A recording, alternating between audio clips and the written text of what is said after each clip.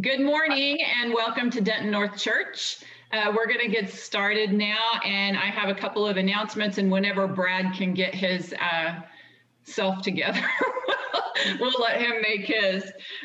First of all, Don is going to make an announcement about something new we have. Yeah, everybody, in kind of concert with the InReach program, we have put together an evening that we'll be spending. Kurt and I, as your shepherds, will be leading the church family in some prayer, an hour. Each time we get together about once a month. We'll be starting the 15th, not this coming Monday, but the Monday following at 7 o'clock. But we'll spend that time in prayer with, a specific topic that month. This month, we're going to be focusing really more on peace and healing as a nation for this upcoming year. But then the rest of the time will be spent praying for specific prayer requests that you guys will be sending us. We have a document that I saw posted in the chat, but I believe we're also going to have the document posted either in the newsletter or on our Facebook page that you can access. And then you can fill that out, turn that in.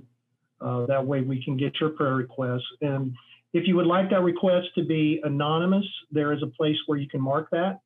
And then we as leadership and shepherds will pray for that request specifically in a separate time.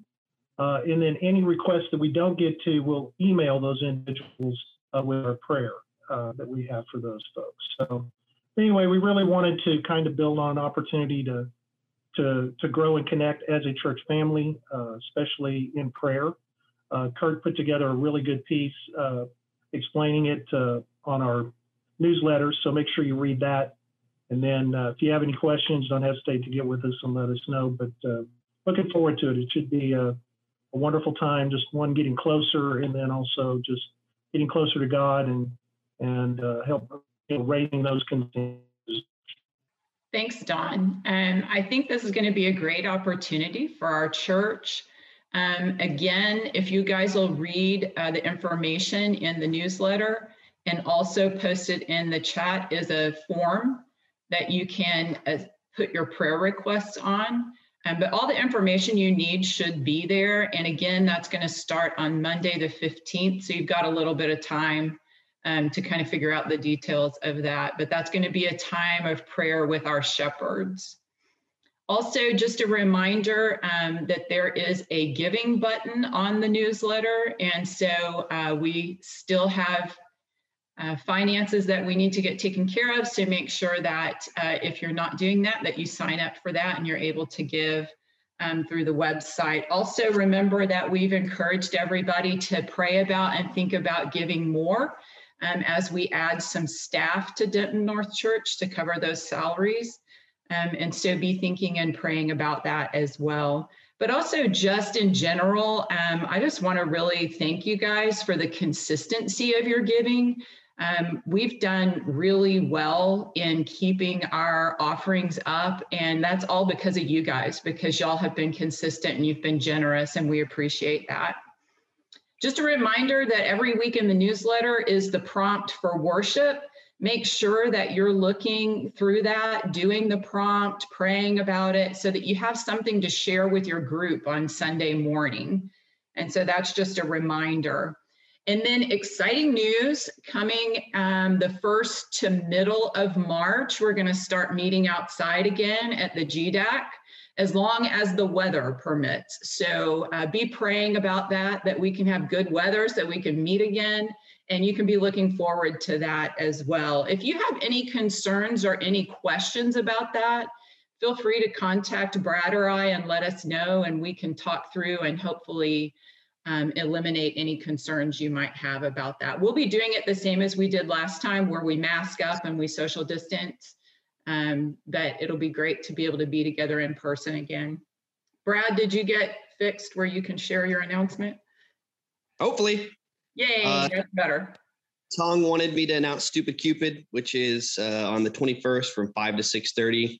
It's apparently a gift exchange for guys. Bring a present that you want for yourself. And we'll do a gift exchange. It'll be on Zoom. we'll have you, whoever ends up winning the gift, you'll go and deliver that gift to them. It could just be dropping it on their porch, or if you want to meet up, that's great too. But again, under $30, and it's sort of like bring a gift for your wife that really you want for yourself. I won't even try to give you more of the backdrop because Tong's got all kinds of funds involved. I'm just trying my best to relay to you what he plans. So there you go. Okay, we have Garrett with us to bring our sermon to us this morning. And I think most of you know him, but I'm sure there are a few of you who don't.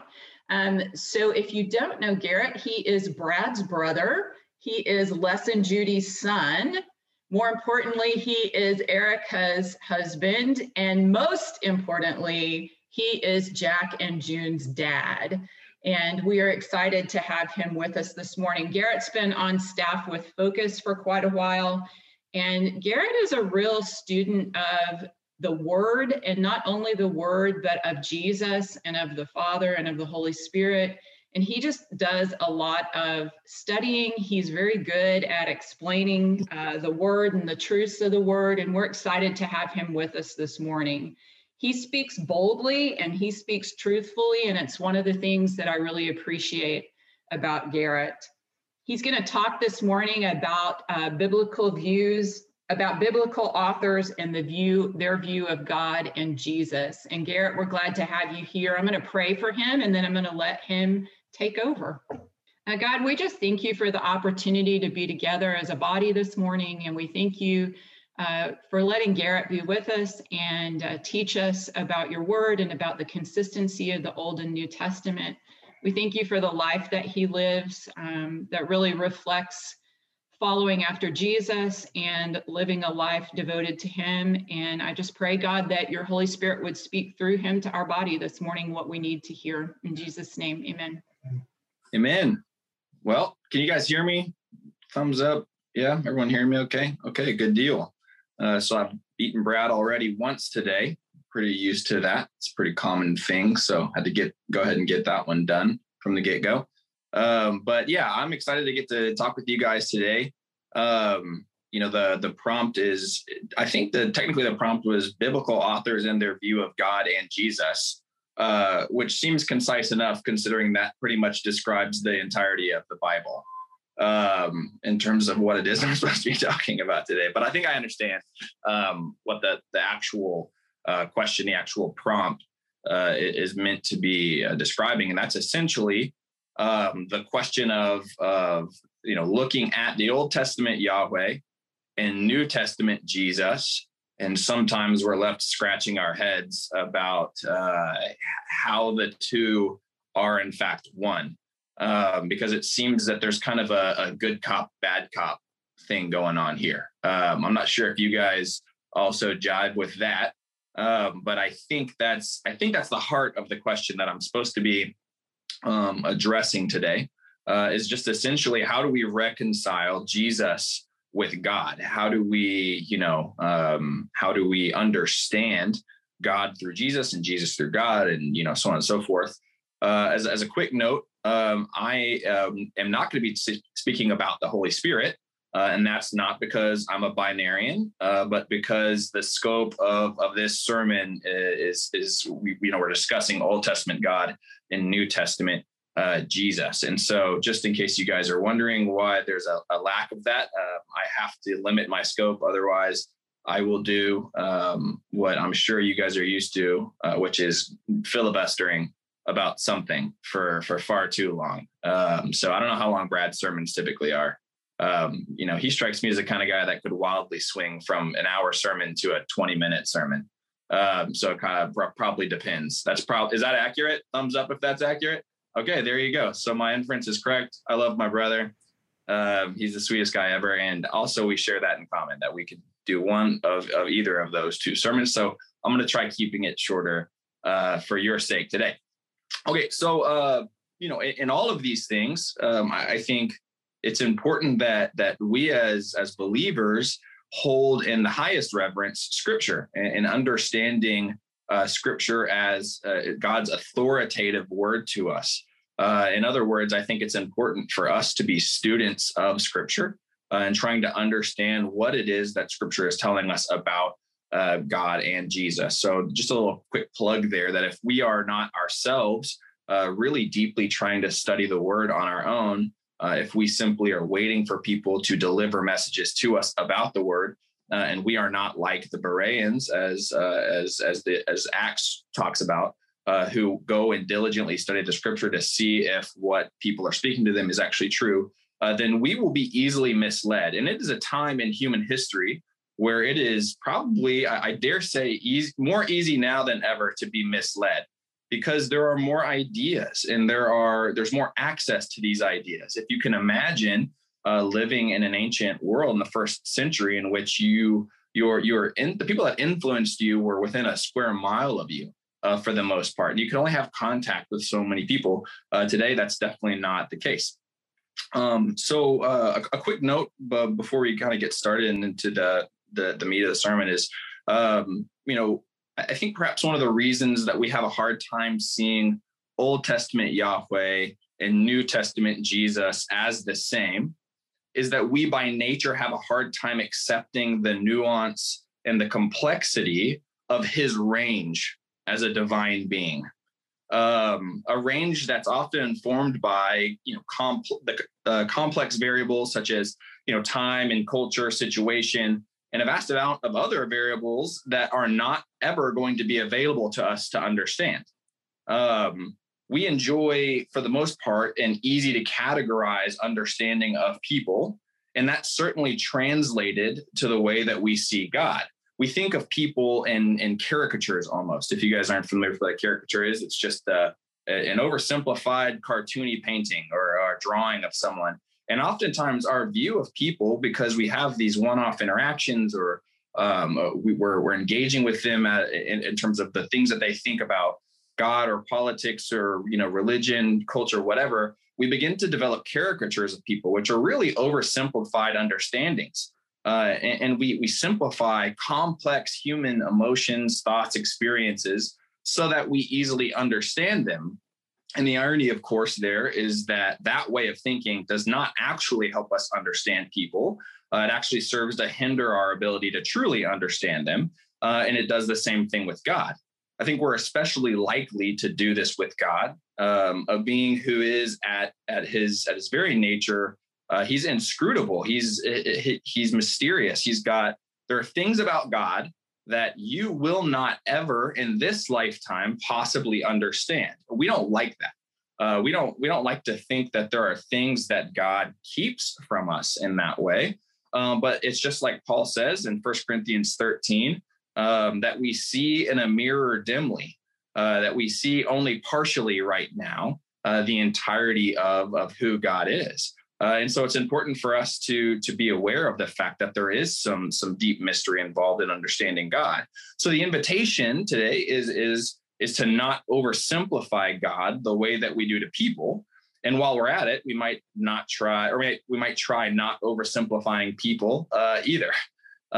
Treating God and people like this leads to misunderstanding. It leads to distrust. It leads to discord, and it opens a door for our enemy to wreak havoc. If Satan can convince us that God is easily understandable, and that we should judge based on first appearances or even on our preconceived notions, then we can really make a mistake here. And he'll do the same thing and does the same thing with people as well. So the invitation here is to put down whatever attachments that we have to easy answers, clear categories, and our existing notions about God, and begin to let God show us who he is on his own terms. Perhaps God is something other than what we conceive of him to be in some very pleasant and also some very difficult ways. In a word of caution here, that if your acceptance of Jesus or of God is based on him turning out to be a certain way that you want, then you should probably go ahead and put down your things and walk away at this point. Because God is often not what we would have him to be, which I think you would suppose to find that in the case of fallen humans in a perfect God. But I've often heard students and people that I minister to on a regular basis say some form, a simplified form of a statement that's like something along the lines of like, if God doesn't blank, or if like this blank, then I don't want to follow him. And the problem with that, of course, is that if we think that, we're ultimately just going to end up creating God in our own image. And if we do that, then we can really run aground of some real problems in terms of interpreting who God is. But if I, as a fallen human being, find something displeasing about God, I have a choice to make. Either he is God or I am God. And that is the question of humanism. Either we are God or he is God. He can dictate to us reality and who he is, or we dictate to him who he is. And I think you guys understand what I think is right. Either he's right or I am. And I can't help but think that much of our doubt and our trouble believing stems from a high estimation of ourselves in relation to God, as if God must explain himself to us and not the other way around. And if you're wondering what it's like to question God, then you can always look at the end of Job and see what God's response to Job is, which is humbling, I think, to say the least. Surely you were around when God created the cosmos. Surely you understand all of the different variables in play in his decision-making process. God is sarcastic with Job as he begins to show him, like, you don't get to question me. I question you. That is the nature of God to humans. My son doesn't question me in terms of my decisions, towards his parenting. He's 3. And by the way, when I say he doesn't, I don't mean he actually doesn't. I mean, he shouldn't, because he definitely does. And so, our starting point then has to be something like, he is God, I am a human, and I will accept what he says. And if at some point we disagree, he must be right. Now, this doesn't mean that we settle for easy answers. If you guys have heard the quote, the Bible says it, I believe it, and that settles it, which makes me have like a gag reflex, a lot of times of just basically assuming that whatever the Bible says is what I believe. And I'm like, yeah, you don't seem to understand the fact that we're all reading the same Bible and thinking different things, though. So this is not to downplay some of the difficulties of interpreting Scripture, but it does mean that we pursue God from the outset as him judging us rather than the other way around. You don't get to judge God. You'll never get to judge God. He is God. You are a fallen human being. You have to allow God and his word to judge you. And that is, I think, at the crux of this kind of starting point of understanding Jesus, understanding God as he actually is, understanding his nature on his terms rather than on my terms. So we have to start from this point of humility and acknowledging that he is the way he is. And it's ours to understand and accept that way, not to try to create a God for ourselves. So that being said, I'll try to just say, maybe 3-ish helpful things in terms of understanding how to reconcile Old Testament God and New Testament Jesus. And I'll start by saying this: everything begins and ends with Christ. Everything begins and ends with Christ. That's Jesus. You might say, well, wait a second, don't I need the Old Testament in order to interpret Jesus? And I'll say, hold off a second. Let's just start with a point that the New Testament writers take for granted, all right? That Jesus is the beginning and the end. Colossians 2 has continued to be a very useful chapter of Scripture, for me. And in Colossians 2:9, we find Paul saying, "For in Christ, all the fullness of the deity lives in bodily form. And in Christ, you have been brought to fullness. He is the head over every power and authority." Part of the Jews' problems with Paul, part of the long list of their problems with Paul, is that Paul's estimation of Jesus as being Alpha and Omega, beginning and the end, the everything, was that they considered that to be a slap in the face to God. And we'll talk about that in just a little bit too here. But Paul has what's called a high Christology, and it's something that any follower of Jesus would do well to imitate. And a high Christology essentially means, what degree exactly does Jesus control everything? Paul says 100% degree, the full degree. And then, of course, there are those among us who have some real Trinitarian hangups, right? We're like, big problem here. He's the Son. What about the Father? Doesn't the Father control everything? Say, yep. Well, what about the Spirit? What does he do? And you say, yeah, definitely that as well. I think for some reason in our minds, we think Father, Son, and Spirit are somehow competitive with one another, as if you give one of them glory and the other one's like, wait a second, I'm the one that should have glory. They are one. They're one. But I just said they. How did I use that to describe the oneness of God?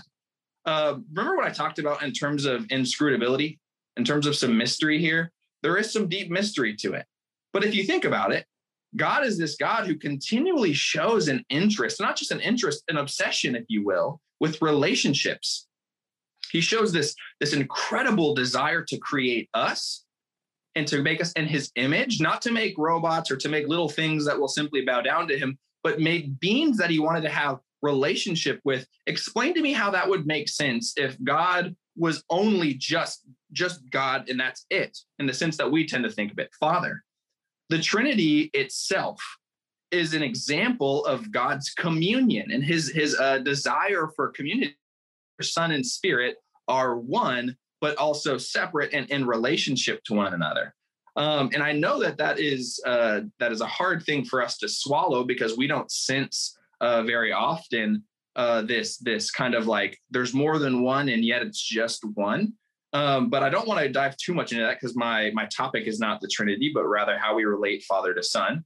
But it's enough to say that the Scripture makes it abundantly clear, especially in the New Testament, that our understanding of God, when I say God, I mean Father, Son, and Spirit, okay?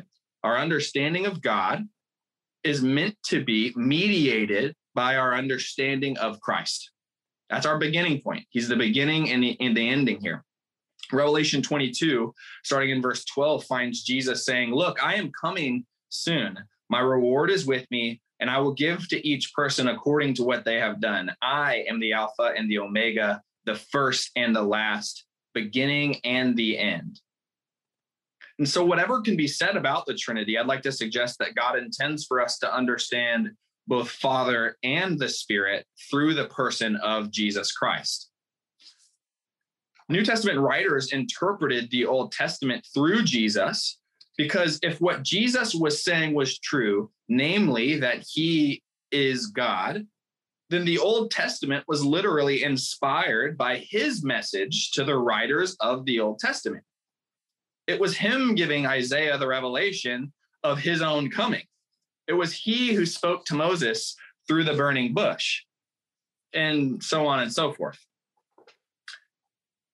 In John, you find John calling Jesus the Word of God, and that is certainly true here, that it was his word. That it was Jesus himself who is the Word of God. And so when we look at the Old Testament and we see God's word, that's Jesus. But it's hard to reckon the Old Testament Yahweh if you treat Jesus like a new character on the scene. But the reality is that Jesus was around from the get-go. That's John's point in John 1. Speaking of John, in John chapter 8, verse 55 and following, that's John 8:55, you find Jesus speaking to the Pharisees who are essentially questioning him about, how can you say all these things about God? And Jesus says something that, really made them angry. He says, though you do not know him, I know him. If I said I did not, I would be a liar like you, but I do know him and obey his word. Your father Abraham rejoiced at the thought of seeing my day. He saw it and was glad. And they said, you are not yet 50 years old, they said to him, and you seen Abraham? Very truly, I tell you, Jesus answered, before Abraham was born, I am. At this, they picked up stones to stone him, but Jesus hid himself, slipping away from the temple grounds. So Jesus is making these very clear claims. The people that have read the New Testament and said, why doesn't Jesus just come right out and say, I'm God? I'm like, he said that exactly in this verse and others too. He literally just said, I am. He literally just said, I'm Yahweh. Hint, hint. I was around before Abraham, before he was born. I was God. Jesus is the Old Testament God. I have to point this out. Jesus is the Old Testament God. When you saw God acting in the Old Testament, you saw Jesus acting in the Old Testament. That's what the New Testament writers are saying. John 1, like I said, John 1, starting in verse 1 and going to verse 5 says, in the beginning was the Word, and the Word was with God, and the Word was God. He, meaning Jesus, was with God in the beginning. Through him, all things were made, and without him, nothing was made that has been made. In him was life, and that life was the light of all mankind. The light shines in the darkness, and the darkness has not overcome it. If I haven't proven this yet, I want to just do one more, passage that hopefully can mediate our understanding. In John 14, starting in verse 8, you have an interaction between Philip and Jesus, and it's the most telling interaction that I could hope to make the connection between Jesus. So John 14 and verse 8, Philip said, Lord, show us the Father, and that will be enough for us. Jesus answered, don't you know me, Philip? Even after I've been among you such a long time, anyone who has seen me has seen the Father. How can you say, show us the Father? Don't you believe that I am in the Father and that the Father is in me? The words I say to you, I do not speak on my own authority. Rather, it is the Father living in me who is doing his work. Believe me when I say that I am in the Father and the Father is in me, or at least believe on the evidence of the works themselves. So you have this really clear interaction, which Philip's like, he doesn't get it. He's like, just show us the Father. And Jesus is like, what? Like, okay, deal. Here I am. And that's supposed to be the interaction that we're having with God as we read the Old Testament. If you want to see Jesus, read the Old Testament. If you want to see God, read the New Testament. You can see him in both. That's the idea. But whatever we do, we cannot forget the simplicity and the completeness of Jesus. It seems to me one of our greatest problems is that so many of our ideas and our ways are based on things other than Jesus himself. We've taken things that seem to be true about Old Testament Yahweh and that we know are not true about New Testament Jesus, and then we claim that somehow that's in line with God and his will. And that doesn't work. It's still astounding to me how far we travel down these ideological and cultural paths without asking ourselves the question, does this look like Jesus? Is this done with the spirit of Jesus? Or what would Jesus do and look like here? Those are the questions that should guide our actions and our thoughts. In the beginning of that verse I quoted just a little while ago out of Colossians 2, right before he says what he says in verse 9 about Christ being the fullness of the deity, he says, see to it that no one takes you captive through hollow and deceptive philosophy, which depends on human tradition and the elemental spiritual forces of this world rather than on Christ. For in Christ, all the fullness of the deity lives in bodily form. And in Christ, you have been brought to fullness. He is the head over every power and authority. So whatever we think about God, the Trinity, Father, Son, and Spirit, it is meant to be informed primarily through this man, Jesus. And if we can agree on that, then we might discuss two common errors in relation to understanding Old Testament Yahweh and New Testament Jesus. So there's these two errors, and those are my last 2 points too. So I don't know when we're supposed to end, but I'm assuming it'll be soon enough. So the second thing is this, and this is not like a good point. In fact, I've broken all my own rules in describing this point. But anyway, the point is just that sometimes we fail to see God in Jesus. And you might have, the next point is that we fail to see Jesus and God, but I'll try to describe what each one of those things is and what the problem might be with each one. So this first one is just failing to see God in Jesus. In other words, failing to recognize the things in Jesus that look a whole lot like Old Testament Yahweh. Many people are so happy to hear the thing I just said, the previous point. They're like, yes, Jesus, because they fancy Jesus to be a little bit more than a friendly hippie. Certainly he's good cop in the good cop, bad cop analogy for sure, right? Like no one's like, Jesus is bad cop, God is good cop.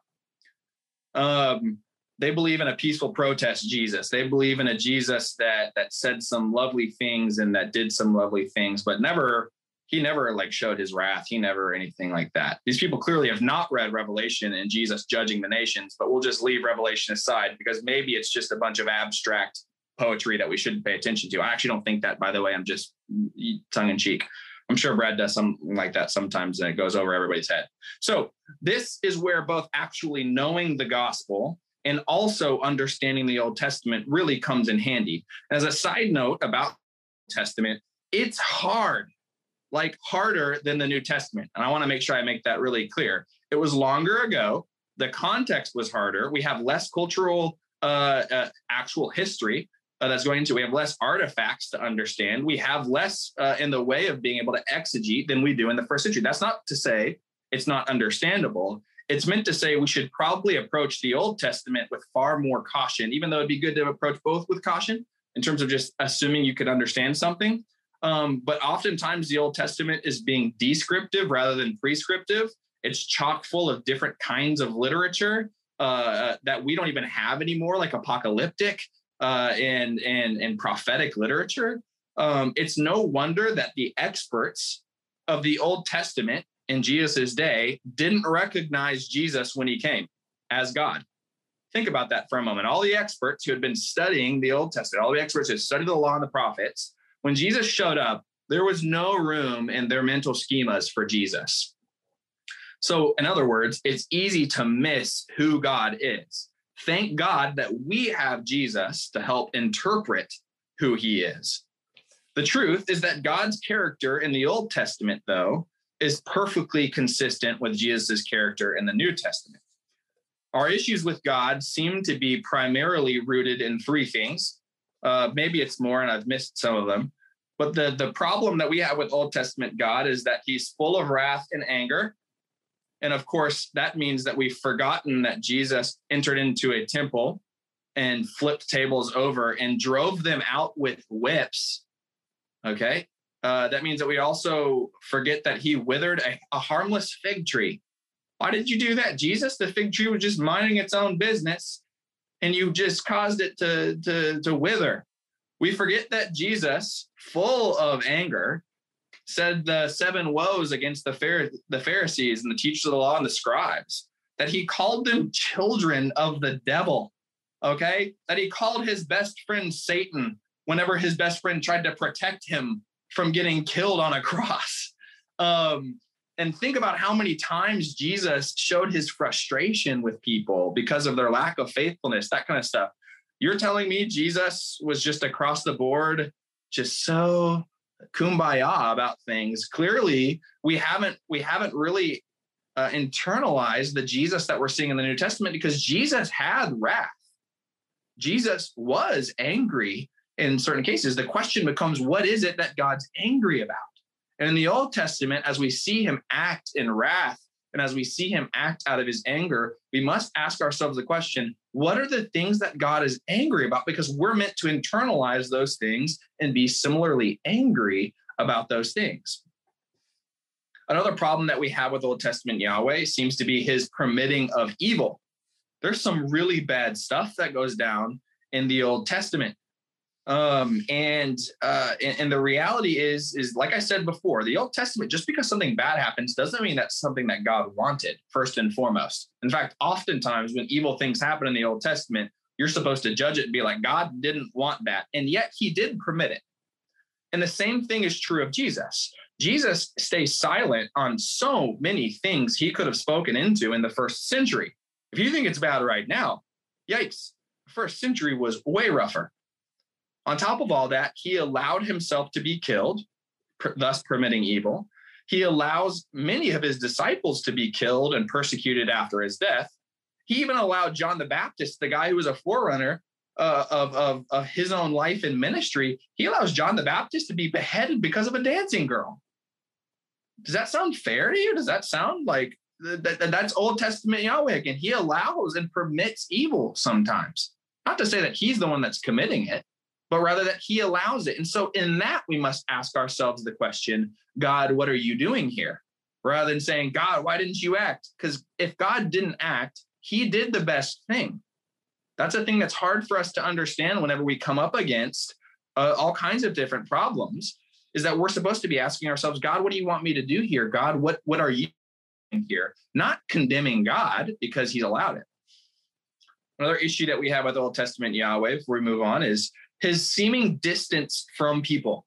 It seems like Old Testament Yahweh is okay with distancing himself from people, as if Jesus wasn't, considering the fact that Jesus often withdrew, considering the fact that usually when a big started following Jesus, he escaped and literally, as often as he could, tried to get away from the bigger crowds. We ignore the fact that out of all the people he could have chosen in the world and all the people he could have had follow him, he only chose 12. And then within that circle, only allowed 3 to kind of be his closest friends. And then ignoring the larger fact, of course, that in his public ministry was only 3 years in human history. So clearly there's some real coordination between what we're seeing from Old Testament Yahweh and New Testament Jesus. There's a lot more than that. But since we see some overlap, at least, the question that ultimately comes to us is, will we judge God for his actions, or does he judge us for ours, like I said before?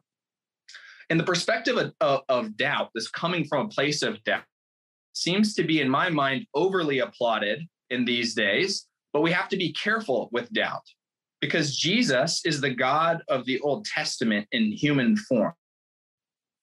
And there are things that, while you might initially doubt, should give way to trust in God. They're not meant to stay doubt. Doubt is not meant to remain there. If you look at the imprecatory Psalms, which I'm sure you guys have in your lament services, what you ultimately find is that the Psalm writers come to a place where they trust God, have to rely on the fact that even though they don't understand, and even though there are things that really rub them wrong about God, that they ultimately come to this place of, but your judgments and who you are not questionable in that sense. Their ultimate resolution is that even amongst all their questioning, we should, the way Job ends, even though he is tested and tried for no fault of his own, we should end with what Job says after God says to him the big, brace yourself like a man. I'm gonna question you and you're gonna answer me, which is that's like literally what he says. Can you imagine God saying that to you? I'd be like, oh Lord. So what Job ultimately says is, at the end of Job, he's like, I repent in sackcloth and ashes. Surely I spoke about things that are way above my pay grade. I'm paraphrasing, by the way. That's probably like the Message version or something. So I spoke about things that are way too big for me. There are going to be things as we read about Old Testament Yahweh, and hopefully as we begin to understand the overlap between Jesus and Old Testament Yahweh, there are going to be these things that were like, yikes. Like that one time when Jesus told his brothers, I'm not going to the festival. And then he goes to the festival. And you're like, did God just lie? What do I do with that? Oh no. You know what I mean? And so some versions add this, I'm not yet going to the festival. And I'm like, yeah, but guess what? That's not in the Greek at all. He says, I'm not going to the festival. And then he goes to the festival. And so there are going to be plenty of things like that if you're paying attention to the New Testament. Don't think those are only limited to the Old Testament. Those are also, Jesus' actions are full of things that should leave you scratching your head. But what that should do is it should cause us to lean in, pay attention. Who is God? What does this tell me about God? What does this tell me about his priorities? What does this tell me about what it means to have a relationship with him? Rather than saying, well, God did something wrong. Why did God kill all those nations? Why did God allow these evil things? We should be asking ourselves the question of who God is in this and deferring to him. And then the last thing is this, the failing to see Jesus in God, failing to see Jesus in God. In other words, failing to see in Old Testament Yahweh the things that we love and already admire and see to be true about Jesus. It's as if we think God, by the way, our theology cannot be that God wants or that the Old Testament Yahweh, the Father, wants to kill us, and Jesus saved us from him killing us. It's not as if God, the Father, wants to kill us, and Jesus saved us from him killing us. It's as if God, the Father, wants to kill us, and Jesus saved us from him killing us. It's not as if God, the Father, wants to kill us, and Jesus saved us from him killing us. It's not as if God, the Father, wants to kill us, and Jesus saved us from him killing us. It's not as if Jesus is like, God, God, God, please don't kill these people. They're my buddies. Guys, God sent Jesus. The Father sent Jesus. He's on the same page about that. He saved us. Okay, like we have to understand that Jesus isn't protecting us from a punitive God.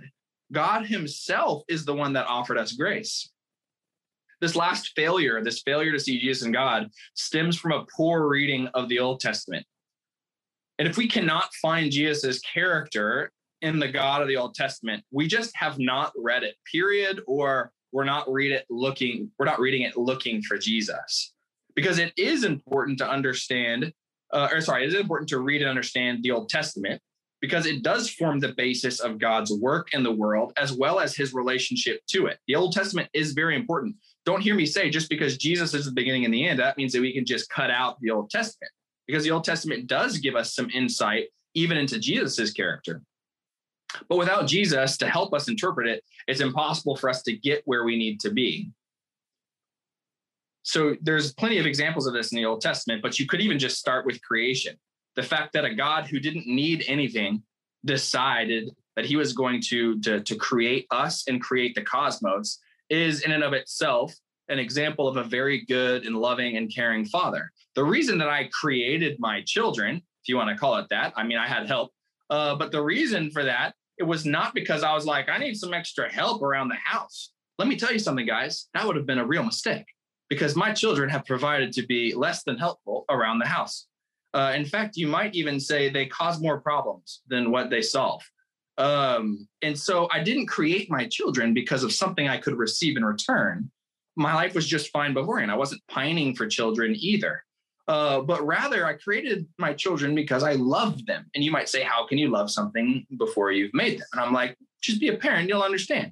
You did it out of love. You did it because of a connection of love that you had with the person with you. And you were like, you know what, let's make this love into a person as well. And I understand that I just, we're kind of talking our way, but that is certainly what God has given to us as well. Sex is a really good thing in the right context. But what the problem was not God. In the Old Testament, the problem is never God. God's the protagonist. If you haven't read the Old Testament and understood God's the good guy, we're the bad guy, then you've misread it. We were constantly moving our way away from God, and constantly God as a good father kept coming back and saying, come on, come back into the fold. Let me help you. Read the Old Testament in its entirety in a couple of weeks, and you will just be blown away by the goodness and the gracefulness of God, even before Jesus. Jesus's character is Old Testament Yahweh. And so even beginning in the garden, you see that, even with our sin, God still decides to provide for us and still decides to have relationship with us, even though he could have just cast us out and been done with us at that point. The prophets are certainly full of God's anger at Jerusalem's unfaithfulness, but they are similarly full of his hope and his intention to forgive and to renew. Yahweh so eagerly wanted a relationship of love with his people, and isn't that Jesus? So much so that he literally decided that his big idea was, I'm going to die for them to show them that I love them. That's God. That's Old Testament Yahweh that did that. The Father was the one who sent the Son, after all, right? There's a chapter out of Hosea that's always stuck with me. I love Hosea because Hosea is, in a nutshell, our story with God. God was a faithful husband who wanted to love us and to be with us, and we hoard ourselves out to the world. And that's the word that he uses. So sorry if I've offended you by saying that word. Sorry, Ezra. Sorry, Willow. Don't repeat that. So Hosea 2, I'm going to just read it in its entirety. I think I'm good on time, maybe, because I'm almost done. I promise. I'm so sorry. I'm good. Okay, cool. So I'm just going to read Hosea 2 to you. Don't follow along. Just listen to God speak. Just listen to God speak. Listen to the love in his voice. Just hear Jesus in this, because what he's going to do is he's going to make a turn. At first, you're going to be listening to Hosea 2 and you're going to be like, yep, that's the Old Testament God that I know. But then listen to what happens in the middle of it, okay? Hosea 2 starts with this. Rebuke your mother. Rebuke her, for she is not my wife. and I am not her husband. Let her remove the adulterous look from her face and the unfaithfulness from between her breasts. Otherwise, I will strip her naked and make her as bare as on the day she was born. I will make her like a desert, turn her into a parched land, and slay her with thirst. I will not show my love to her children because they are the children of adultery. Their mother has been unfaithful and has conceived them in disgrace. She said, I will go after my lovers who give me my food and my water, my wool and my linen, my olive oil and my drink. Therefore, I will block her path with thorn bushes. I will wall her in so she cannot find her way. She will chase after her lovers, but will not catch them. She will look for them, but not find them. Then she will say, I will go back to my husband as at first, for then I was better off than now. She has not acknowledged that I was the one who gave her the grain, the new wine, and the oil, who lavished on her silver and gold, which they used for Baal.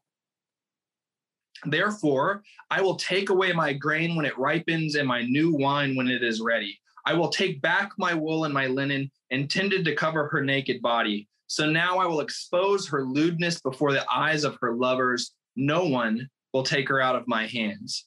I will stop all her celebrations, her yearly festivals, her new moons, her Sabbath days, all her appointed festivals. I will ruin her vines and her fig trees, which she said were her pay from her lovers. I will make them a thicket, and wild animals will devour them. I will punish her for the days she burned incense to the Baals. She decked herself with rings and jewelry and went after her lovers, but me she forgot, declares the Lord. Therefore, I am now going to allure her. I will lead her into the wilderness and speak tenderly to her.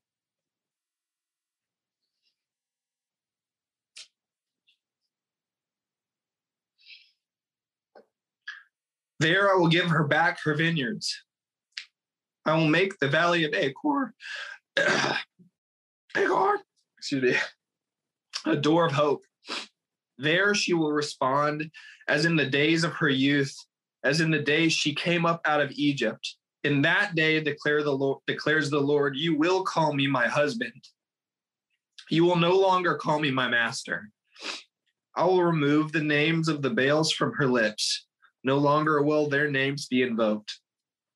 In that day, I will make a covenant for them with the beasts of the field, the birds in the sky, and the creatures that move along the ground. Bow and sword in battle I will abolish from the land, so that all may lie down in safety. I will betroth you to me forever. I will betroth you in righteousness, in justice, in love and compassion. I will betroth you in faithfulness, and you will acknowledge the Lord. In that day I will respond, declares the Lord. I will respond to the skies, and they will respond to the earth, and the earth will respond to the grain, the new wine and the olive oil, and they will respond to Jezreel. I will plant her for myself in the land. I will show my love to the one I called not my loved one. I will say to those called not my people, you are my people. And they will say, you are my God. Yeah, I am clearly a huge baby and struck by that. Not sure how often you've heard Brad cry or seen him cry, but unfortunately that is regular for me. But I can't help but read that and not be touched. We think Old Testament God didn't love us, wasn't graceful to us from the get-go, didn't want the things that Jesus showed from the get-go. Guys, God is the good guy. From the get-go, the love of Christ was displayed through God of the Old Testament. He wanted so badly to be in right, loving, marital relationship with us. It was us who wronged him. It was us who did that. The Old Testament reads like a continual story of God trying to reel his beloved children in, and they dishonor, disobey, and reject him. Then he comes back. Think about the prodigal son. That's the heart of Jesus. I'm struck by this thing that Jesus says right before he walks in Jerusalem to be murdered by them, murdered by his own people, he says, this is Matthew 23, starting in verse 37. He says, Jerusalem, Jerusalem, you who kill the prophets and stone those sent to you, how often I have longed to gather your children together as a hen gathers her chicks under her wings, and you were not willing.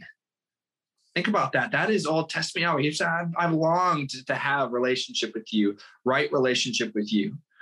So Jesus is clearly all over the Old Testament, which is why the New Testament writers could take such liberties interpreting the Old Testament text to be speaking about Jesus.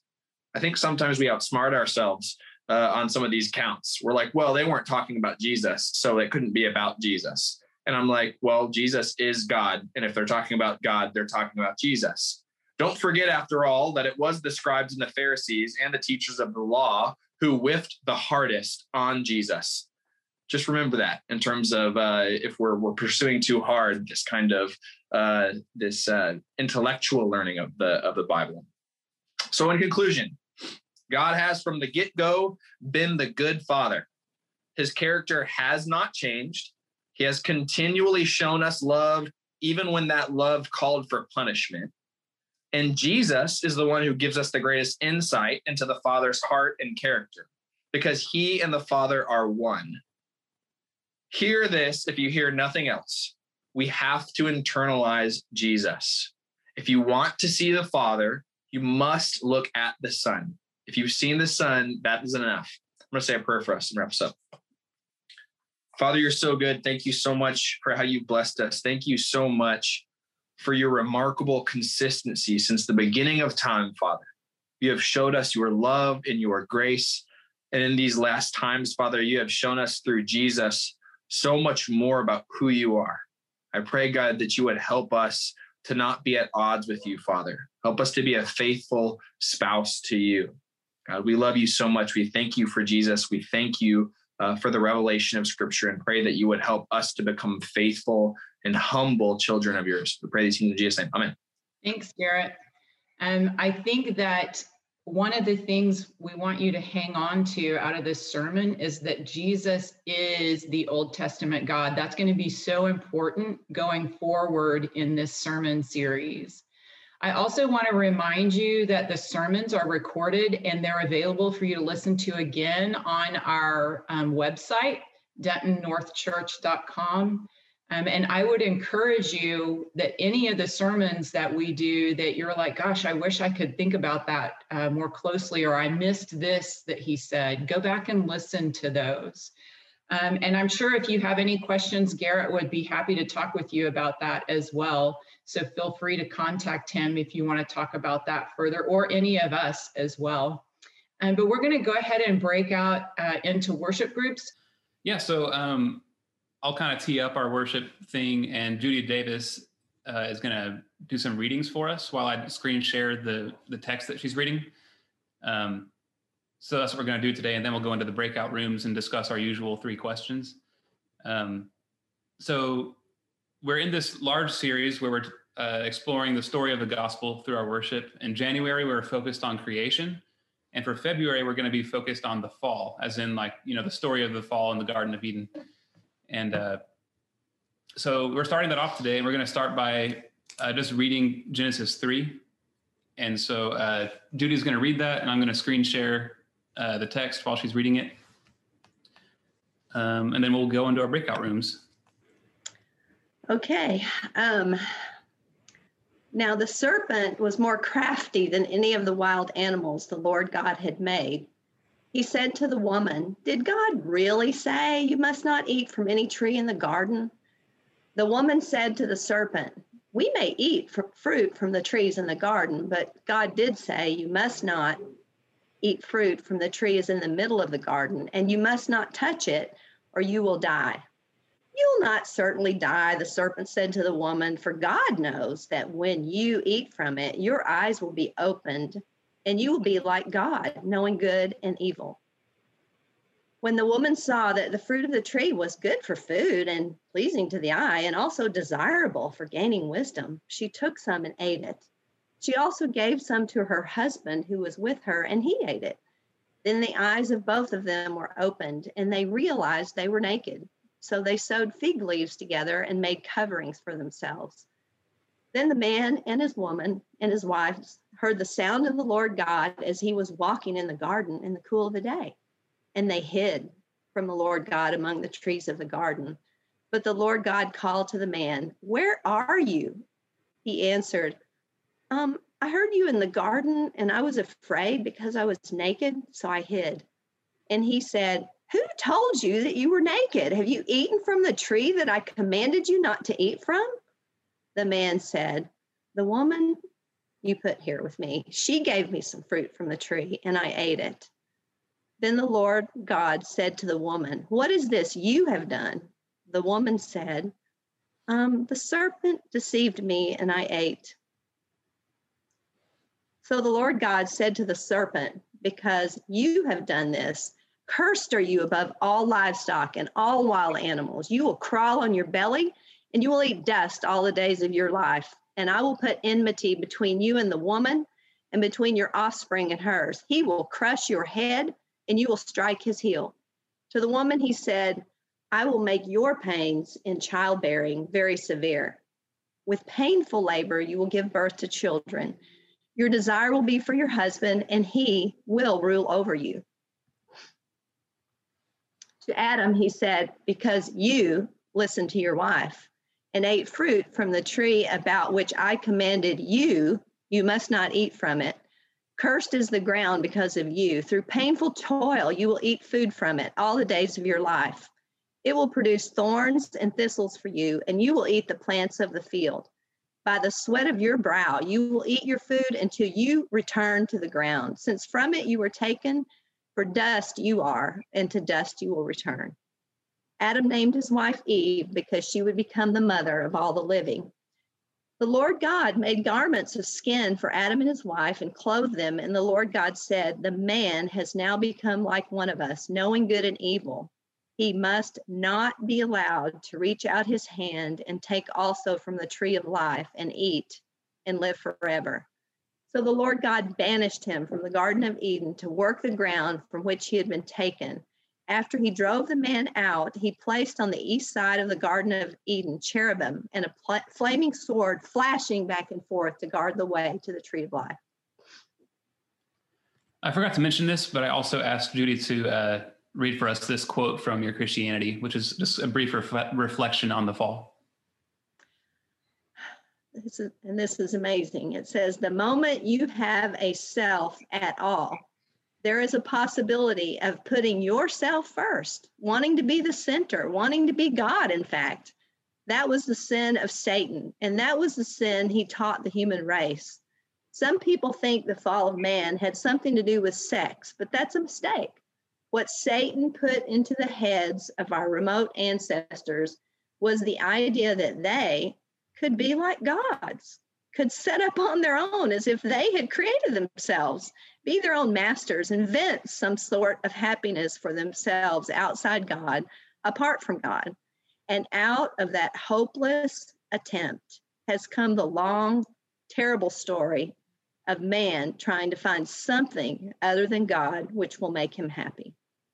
I'll leave this image up while I continue talking before we go into our breakout rooms, just so you can reflect on it. It's from the Bible Project. So this month we'll probably have more of a like lament, confession kind of, tone to it than most of our months in this series. We're going to break into our groups and we'll have our usual 3 questions. So first of all, start by praying and remember that it doesn't have to be just like a quick check it off introduction to the group kind of prayer. The prayer is part of the meat of the group, like the point of it. So start with prayer, and then what does this say about the heart of God? What might God be saying to me or to our community? And what would it look like to respond to God in obedience? So with that, whoever's breaking us up into our groups, please go ahead and do that. Okay, guys, that's it for today. Thanks for being here and for participating in our worship groups today. If you want to stay and hang out and talk for a bit, you're welcome to do that, but that's all we got today.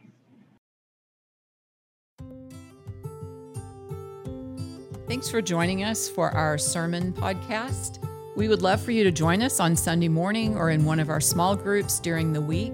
And you can get more information about that at dentonnorthchurch.com.